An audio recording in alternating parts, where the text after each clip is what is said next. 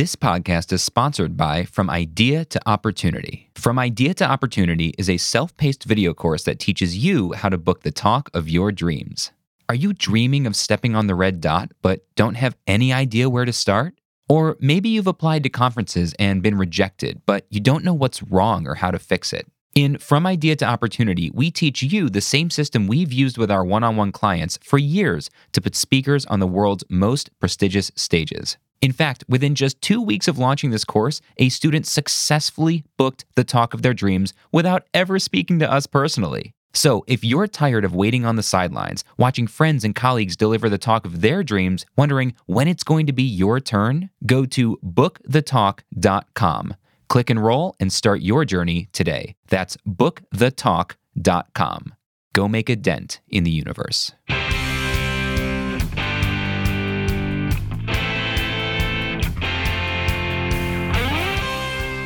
Welcome to Beyond the Red Dot, the show about influential speakers, the talks they gave, the impact they've made, and how you can do it too. I'm your host, Brian Miller, the founder and lead coach at Conquer the Red Dot, where we teach you how to book, write, and deliver the talk of your dreams. I'm joined by my co-host, our Conquer the Red Dot master coach, Lindsay Ray Cohen. Lindsay, what is going on today? Hey, Brian. Believe it or not, I actually spent my own morning re-listening to my own TED Talk today and the work that we did. You? I did. There's nothing else in the world that can bring you more clarity than going through the TED process. And then whenever I need to write again, I sometimes just listen to it again because I find that it really helps me gain clarity on what I need to do. And I was working on some website stuff and I was like, you know what? The message is clear. Get back to it. And I listened to it all over again today. You ever listen to yours again? I've never seen my TED Talk. You need to listen to once. it again. I've never seen it. I've never heard it. I never listened once. I asked my wife how it was. She's on the first day it dropped back in 2015. She said it was great. And 3.5 million views later, I just have to take people's word for it. So, but you know what? We've got somebody here today that went through this process just a few years ago, and we are so excited to hear about it. Who is our amazing guest today? So our guest today is Todd Cherches. Todd is the CEO and co-founder of a New York City-based executive coaching firm, Big Blue Gumball. He's also an award-winning professor of leadership at NYU and Columbia, and the author of the groundbreaking book, Visual Leadership. In 2019, Todd gave a TED Talk entitled The Power of Visual Thinking. Todd, welcome to Beyond the Red Dot. Thank you, Lindsay, and thank you, Brian. It's so great to be here with you. And I don't feel so crazy now, the fact that I listen to my TED Talk around 2 or 3 times a day. So I don't know if that's obsessive. I don't know if that's over the top. But no, I'm just kidding. But I do like Lindsay. I like to watch it occasionally. Just as a reality check, sometimes you have that imposter syndrome. Like, did I actually do that? So it's good to read it, and it reinvigorates you and re-inspires you about what you do and builds your confidence. A lot of times I'll listen to it before doing another public speaking event just to get in that mindset, that standing on the stage, standing on the red dot mindset. So before we get into your TEDx journey, what was your talk about? Tell me, what was your big TED idea worth spreading? Yeah, it was about the power of visual thinking, which is the focus of all my work and my teaching and my book, Visual Leadership, which is if you could think visually, you can help other people to see what you're saying. How do you get an idea of your head into someone else's? Through using the power of what I call 4 areas: visual imagery, mental models, metaphor, and storytelling. So I don't take a deep dive into all 4 of those, but I just touch on them to give people a small taste of what visual thinking is all about. Can you give us an example of that, just for folks to get their own visual mental image? Like, in what circumstances would, a lot of the people listening to this podcast are coaches, consultants, speakers, authors. How would this process benefit them? Yeah, so for example, in the TED Talk I talk about, and I use this with my coaching clients, and I was sent earlier in my career I was a project coordinator at a theme park company out in LA. I'm from New York. You may be able to tell from my accent, but I was living in LA, and I took a job as a project coordinator, and I got promoted to project manager. And they're like, oh, by the way, you're going to have to go to China to oversee the installation of these theme park audio animatronic robotic animals. So I had never been out of the country, never managed anything. was terrified of flying across the Pacific Ocean, didn't even have a passport. So I arrived in China and no one spoke any English. And we had to do this installation and I didn't know how to communicate with them. And I just picked up a piece of paper and a pen. I started drawing and sketching like, a hammer. And I can't draw that well, but I drew well enough. It's like playing Pictionary or charades. So I started drawing pictures and we did a lot of pictures and pointing. And we got it done. So if we needed something, there was a lot of gestures, body language, facial expressions. And I realized that we're not just communicating through our words, but through imagery and through body language and facial expression. And then I started teaching other people how to do that, how to pick up a pen or use a prop or a picture from a magazine or a PowerPoint slide. So we think visually, we communicate visually, but there's a whole art and science to it. And that's what I teach people to do. So I just touched on that briefly in my TED Talk. I really loved your use of slides. And I don't say that because often when I'm coaching clients, we discourage slides. But for a talk like yours about visual thinking, you have one of the most fluid use of imagery that I've seen in any TED Talk. The way that you use your clicker, it just felt organic. It felt like talking, and it felt like your slides actually enhanced your talk, where normally I feel like they take away from them. How much time did you put into creating that slideshow? Yeah, well, first of all, thank you for saying that, because so much of my work, my teaching and everything revolves around the use of visual imagery, and it has to be. Seth Godin's a master of that. Steve Jobs was a master of that, of seamlessly integrating your visuals with you. Like, you want to be the center of attention. So my slides have very little text on them. They're all imagery, and they could be literal or metaphorical. But yeah, it should be seamless between you and your slide. So if they distract from you or you distract from them, then it's not working for you. So thank you for saying that. But the big story behind that, I have to tell you, I don't know if you guys even know this, but they put up the wrong slide deck for my TED Talk. So I actually did my whole TED Talk with the wrong slide deck up there. No. But long story short, I actually had 30 slides in my deck. And again, they were quick hits, seamlessly connected to my talk. But they said, oh, we need the 10 slides that we're going to integrate into your video in the edit at the end. I said, can I send that to you afterwards? I don't want to take any chance of them getting confused or whatever. Like, don't worry about it. We just want them so we can check it off the list. I get up there on the stage and round of applause. And I click the first slide, and it's not my first slide. It's about the fifth slide of what should have been up there. So I almost froze for a second, and I'm like, what happened here? And then when I clicked the second one, I realized that they put up the 10 slide video slides and not the 30 slides that I needed for my talk that I had rehearsed and timed and everything else. And I was like, do I keep going or do I stop? Because it was being broadcast live on Facebook. And we had 100 people in the audience. And I was like, I didn't know what to do. So half of me, luckily the slides were in the right order, but there were ones missing. So what's interesting is I tend to talk really fast, but the fact that I didn't know what slide was coming next, it was almost like a Pachacucha kind of thing, if you know what the people know what that is. Or imagine doing a TED Talk and you don't know which slide is coming up next. So it forced me to pause and slow down a little bit more than I usually did. So when people said, oh, you were so confident and poised and your pacing was great, it was all because I didn't know what slide was coming up next. So That's the true story. And when I got off the stage, I got a great round of applause, but I was almost in tears. I was half furious at the organizers because they didn't give us a chance to rehearse beforehand and do a tech run through.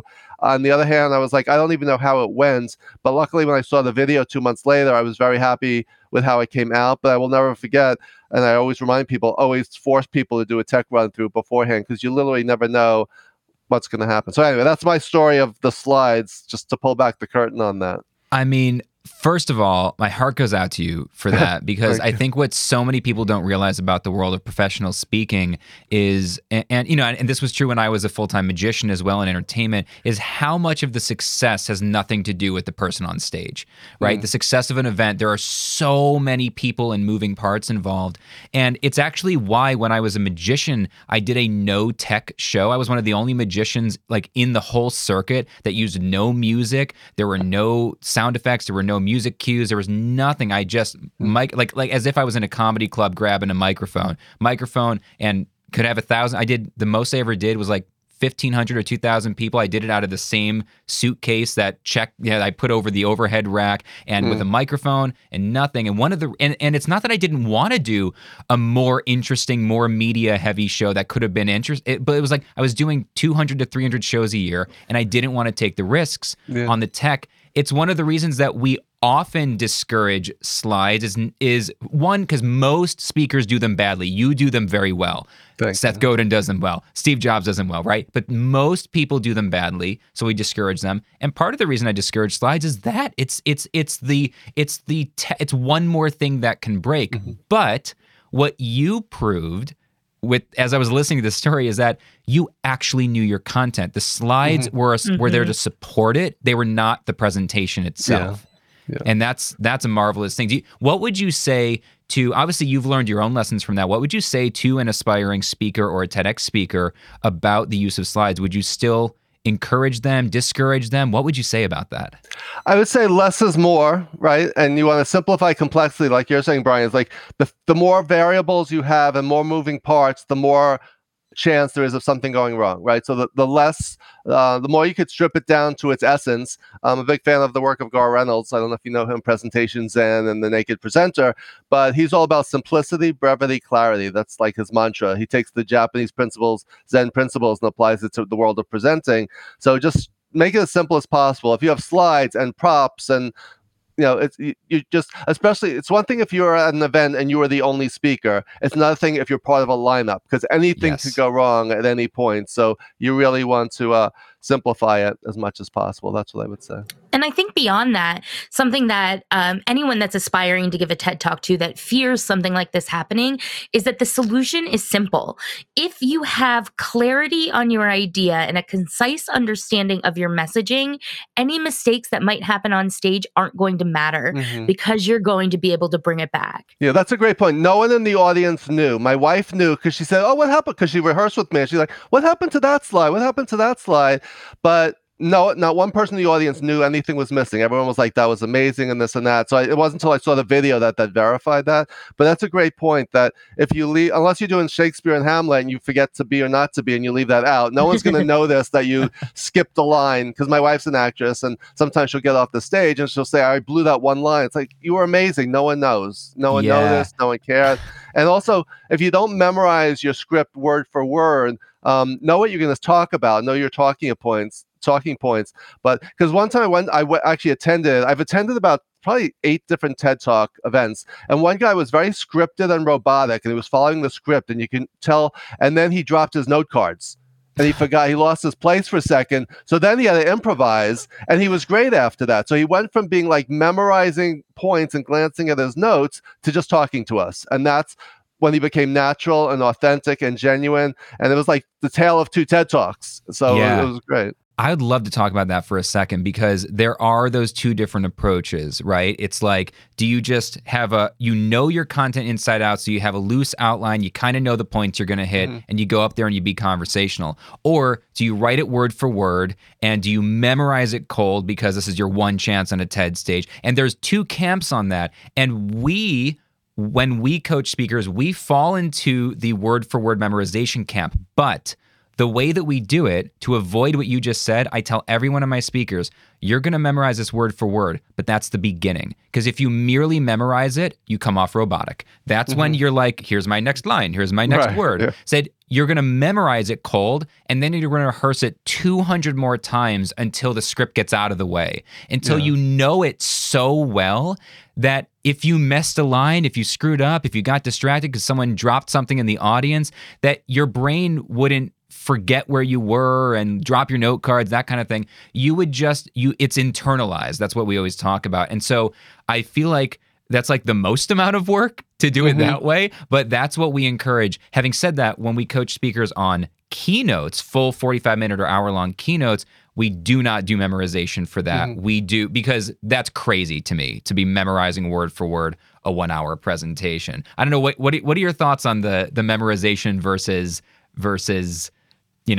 kind of loose outline notes system? Yeah, I call it the bookend approach. You want to memorize your opening and your close. That's the most important thing. Right? So if you can nail your opening, the hardest part of any talk, speech, presentation is from going from backstage to onstage. Right? Yes. So if you can nail down, so visualize being out there and do it. If you have a chance to actually walk that TED stage and stand on the red dot in front of that TEDx sign, then it makes it real. It expands your comfort. I always say you have to go from the comfort zone to the zone of the unknown. the stage becomes part of your new comfort zone if you get the chance to practice there. But if you can nail your opening, then you feel much more comfortable and confident. And then as you bring it home, like landing a plane, you want to nail that close, and that leads into the applause. So that's what I would say. And also, when you use slides, you don't want to, each visual reminds you of the talking point without having to go off a script. So it's like when this slide is up there, I want to talk about this. Like one of my slides, I talk about, why visuals: attention, comprehension, and retention. Now I could have done that without the slide, but putting those 3 keywords up on the screen just reinforces it. When you use visuals, it helps people to focus, helps them to understand, and gets them to remember. Boom. Like those are the 3 talking points. So it's like you want to simplify things as much as possible. And I would even say beyond that, one of the things that I work with a lot of the clients that Brian sends my way, I focus on performance coaching. And in that aspect, I try to remind my clients, and I could see you do this in your talk. And it's one of the things that attracted me to just really dig in and like listen deeply. I stopped everything I was doing. Like Brian said, I put the Cheetos down. I was honed in. Is that I could tell and feel that you were thinking the next thought, and it felt organic, and it felt like you were having a real conversation with your audience. And I think that part of that comes from knowing your messaging, and part of it comes from creating a script that is connected to itself and continues through the same line of clarity. But I really want to ask you another question. How did you get invited to your TEDx talk? Well, there's a long version. I'll tell you the short version. One, like many of us, we aspire to be up there on the TEDx stage. That's something that's aspirational and we want to do. And there's a certain prestige. It gives you both credibility and visibility to be able to say, I'm a TEDx speaker, regardless of what you do. So I applied like many other people did multiple times. I got rejected. So I looked for events in and around the New York area, submitted my application about, why is my idea worth spreading and why am I the only one who can tell this story. And then for TEDx, so my 5th time, I applied for TEDx Tarrytown in upstate New York, and I was one of 11 finalists, and then I got notice like a couple of weeks before, there's only time for 10. So I was the one who ended up on the cutting room floor. But here's what I did. Instead of sour grapes and being upset about it, I said, you know what, I'm going to go to the TED event. And I actually signed up to be a sponsor. So I was one of the sponsors. So my company logo, Big Blue Gumball, was up there on the screen. And I went with my wife. And while I was there, I got to stand on the stage. I got to stand in front I took some selfies of me doing that just to visualize myself up there. And I met the organizer. And not only that, this is what happened. She said, have you met Nico's? He's doing a TEDx Chelsea Park in New York City next year.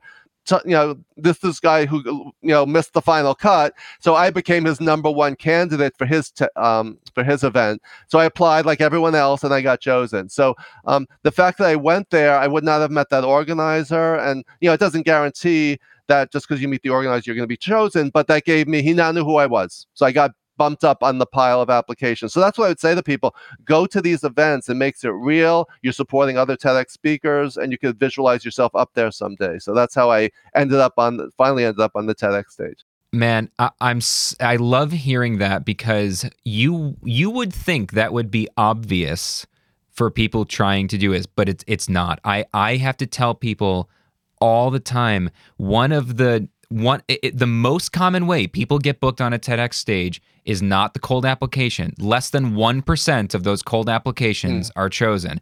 So, right? And so I say that to people and they go, well, what do you mean? Like if there's 10 speakers and there was 100 applications, what do you mean if they only choose 1? I'm like, yeah, they only chose 1 from the application, but they booked 8 or 9 other speakers that they had a connection to somehow. They either knew them directly, knew them indirectly, asked around their trusted professionals, their colleagues, their network. Who do you know? That's how I got, somebody said, who do you know? And 3 different people said, you got to talk to this guy, Brian Miller. He's a magician in town.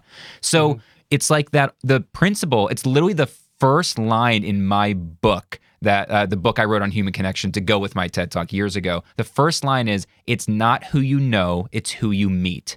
And it's so important to, the word networking really scares people because we have this old school idea, people think what networking is whoever hands out the most business cards wins. That old, I don't want to go to a networking event. But networking is just making connections with people and showing genuine interest, right? Like you said, you didn't go there hoping, if they see me, then they'll book me. You went there let me see what this is all about. Let me visualize what it's like to be here. Let me learn about this process.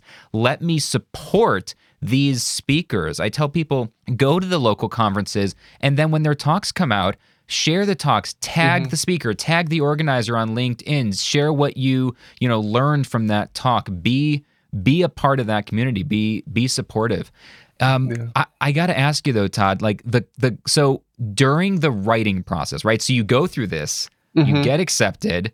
Did you have a moment after getting accepted? Did you have like the oh crap moment? Now I actually have to do that this moment thing? of the panic, imposter syndrome, panic attack. Talk to me about that. Yeah. I think I think I saw on your website, right, that you had debilitating Speech anxiety as a kid. Social anxiety. Yeah. Earlier, I grew up with major panic attacks, social anxiety, performance anxiety. I always said, I always say I'm a 3Bs guy by nature. I am extreme introvert, but I'm a back of the room, behind the scenes bookworm. I would much rather, all through school, I sat in the back of the room. I'm 6'4". I would slump down so as not to be noticed. Do not call on me. I never raised my hand once. So for me to be a professor at NYU in Columbia and a TEDx speaker now is so far out of what I ever envisioned for myself doing. So I had that. And also we magnify TEDx talks, right? So even though I've been presenting for years, the fact that it was a TEDx talk, I blew it up into this gigantic thing. It's just another talk, and you were chosen because you have something to say. So you have to kind of like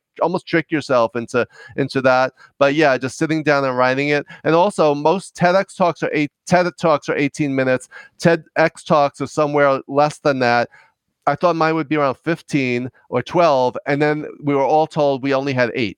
So you only have, this is your big moment on stage, and I had designed my talk for a 12-minute talk, and then I found out like 2 weeks before, I had to cut, I wasn't a math major. What is 12 minus 8? 4 minutes. I had to cut 4 minutes out of my talk. That's a lot. It's a lot. Yeah, it is a lot. It's percentage-wise, but it helped me strip it down to its essence and tell, a story has to have a good beginning, middle, and end, and it has to connect with the audience, and there's got to be that, why should I care? What's in it for me? I always say, your audience members have 2 thought bubbles over their head. Why should I care, and what's in it for me? So it's like, why should they be interested in what you have to say, and how will they benefit from you have to say? Because some of these TED speakers tell a great story, but then you say, all right, so what? Like, where's the connection? How does this resonate with me? Or why should I care? So I ended with the Marcel Proust quote that the real voyage of discovery consists not in seeking new lands, but in seeing with new eyes. Boom. That was like my close. And it's like, to remind the people that, and yours, I know, Brian, was about, you talk about perspective taking and seeing things from other people's point of view. So it's about you. And also one other thing I wanted to mention, like you talked about, like the application process in all of life. It's not about who you know, but who knows you. And it's also relationship building.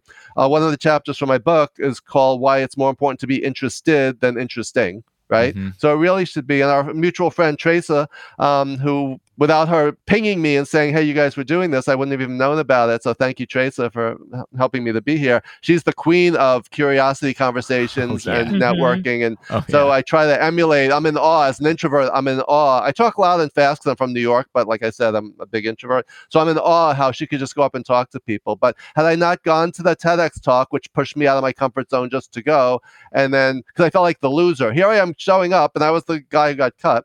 But had I not gone, I might not have gotten to do it. So and then meeting the organizer and being open to meeting new people. So you have to kind of push yourself into doing that. And then, the results, came out very positive. Yeah. So what was the actual conference like? Can you tell us about the conference that you were at? Well, one thing we did rehearse in an office, and then we did do a walkthrough of the space. And I think it was like 2 or 3 weeks before that they switched to a different space. So the day I showed up to do my TED Talk, I had never been to that venue before. So it was new to all of us. So that wasn't great. You want it to be like anything. I mean, baseball has spring training for a reason, right? Broadway shows have, previews, or they do it on the road or something before they opening night of the curtain. So you want as much as possible. I mean, I always say preparation. Cervantes said to be, preparation is half the victory, right? So it's like you want to prepare and practice as much as possible and do a walkthrough or a run through, dress rehearsal if you can, tech run through if you can. But so often, for a lot of organizers, it's their very first time doing a TEDx talk, and they're learning as they go. So in some ways, the organizers were more concerned with the red beach balls and where they should be placed than they were about, how the speakers were feeling. And, again, it was new to all of us, and it turned out great. And everyone, it was a really supportive group. That's what I love, too, as someone who was an introvert. Even though your TEDx talk is a solitary experience, we formed this small community of us. I think there were 9 of us speakers, and it was really great. We're still connected and we still support each other to this day. So it's like you go through this life transforming experience together, and it creates this bond of connection and mutual support, which was really nice. Yeah, and I think that I can really relate to what you're saying, because when I had the opportunity to deliver my talk, it was what, Brian, 4 or 5 days before that they decided to go virtual. So everything that I had performed and practiced, being big and being myself and taking up space, because that's what my talk was about, was all of a sudden out the window, and I had to pivot. So if you could tell our audience one thing, because I feel like what I'm learning from you and your TED experience is the ability to pivot and stay true to your messaging. How did you handle pivoting when everything was changed and thrown your way, and still stay true and still deliver such a concise and great talk? Yeah, I always say to my students, prepare to be unprepared, right? So whether it's a job interview or a networking event or your TED Talk, whatever, things may go wrong. They probably will, if not wrong, they will not go as expected. There's a saying that I picked up years ago that there's 3 presentations: the one you plan to give, the one you gave, and the one you wish you gave. Right. So, but the one you gave, that's the one that's set in stone. That's the one that goes up on the video. Right. So you don't whatever happens, don't beat yourself up afterwards and say, I wish this, I wish that.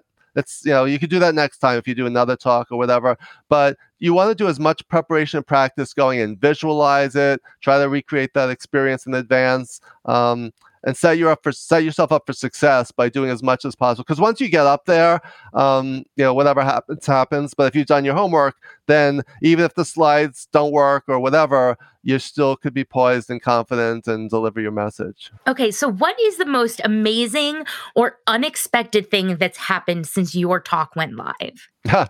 Let's see. Well, one, you know what?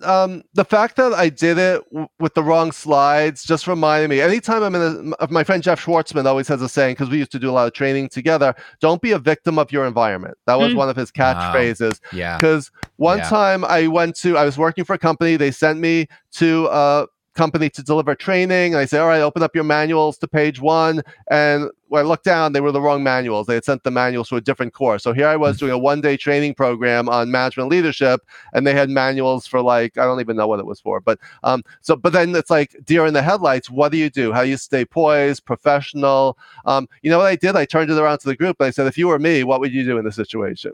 And we came up with a solution. Someone said, you know what, do you have the manual on a flash drive? I said, yes. He said, let me bring it up to my office and see if I could find someone up there who could run off copies. So, and now we're into this workshop. We had hand printed, manuals that we wouldn't have had. But just by doing that and having the poise and confidence when things go wrong, just to power through it. Right. So again, your audience won't know. There's that saying, never let them see you sweat. Right. So I think be not just prepared, but over prepared, and expect that if things go wrong, how am I going to use Lindsay's word? How am I going to pivot and stay on track and stay on time and land this plane? It's a beautiful answer, and there's 2 things that I'll highlight from that before we ask you kind of the last big question here, and those things are, one, what I think maybe you take for granted in that answer is that you actually have a mastery over your content. And that is a huge, I feel like it's under talked about, because even people like, we do speaker coaching and we're also a messaging firm. And I can talk all day about how to get your messaging right and your marketing and how to sell and how to all this. But at the end of the day, what a lot of people forget, and even I forget to talk about sometimes, is, but first you actually have to be an expert in your content. You have to have mastered it. Otherwise, none of the marketing, sales, messaging, good speaking in the world is going to help you. So you had a mastery over your content, which means you can pivot because you have options. You're not stuck with that manual. And the second thing you did, which I think people take for granted, is the confidence to ask for advice. Right? To say to the group, hey, what do you think we should do? I say this to leaders all the time. If you want your team to respect you more, ask your team for their advice on what you could be doing differently. Like, you've just finished a project, you're a team leader, and you instead of asking for feedback, because I think feedback is a word that makes people nervous. People don't like giving feedback, they don't like getting feedback.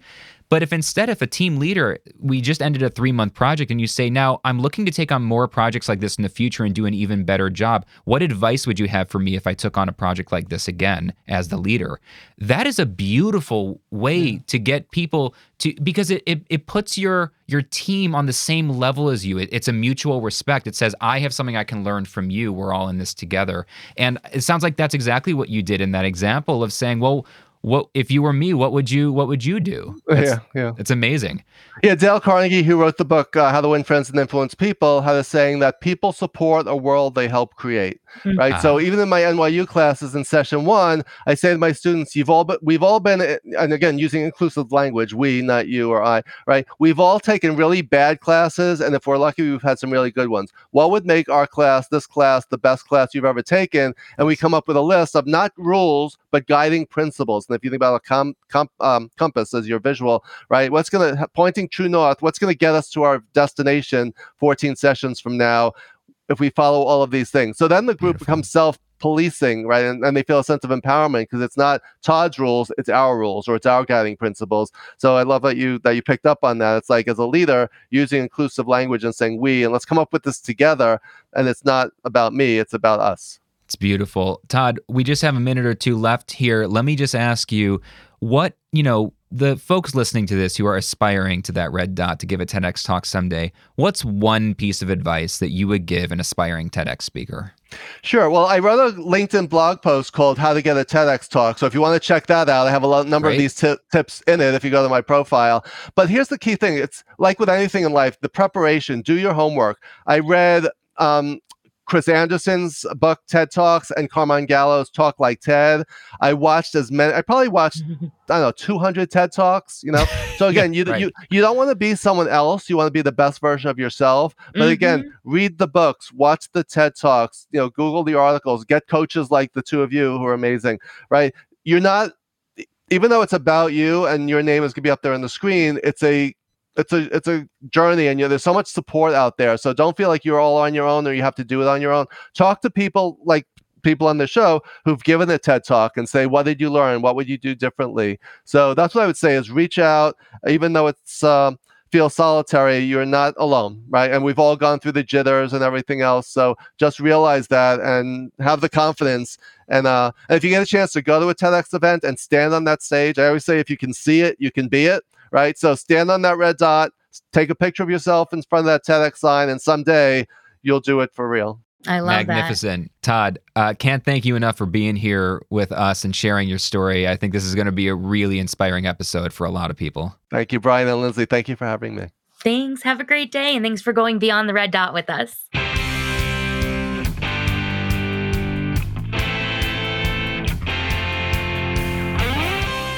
Brian, that was such a fun interview. I adored Todd. So let me ask you, what is your one takeaway from what we learned with Todd today?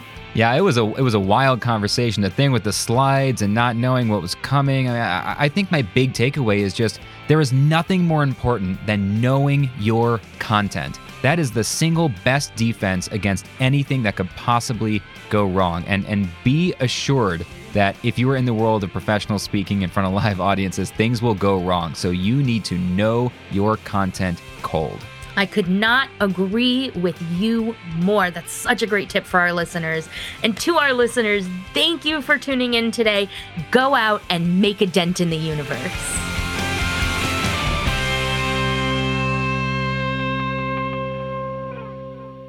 This podcast is sponsored by From Idea to Opportunity. From Idea to Opportunity is a self-paced video course that teaches you how to book the talk of your dreams. Are you dreaming of stepping on the red dot, but don't have any idea where to start? Or maybe you've applied to conferences and been rejected, but you don't know what's wrong or how to fix it. In From Idea to Opportunity, we teach you the same system we've used with our one-on-one clients for years to put speakers on the world's most prestigious stages. In fact, within just 2 weeks of launching this course, a student successfully booked the talk of their dreams without ever speaking to us personally. So if you're tired of waiting on the sidelines, watching friends and colleagues deliver the talk of their dreams, wondering when it's going to be your turn, go to bookthetalk.com. Click enroll and start your journey today. That's bookthetalk.com. Go make a dent in the universe.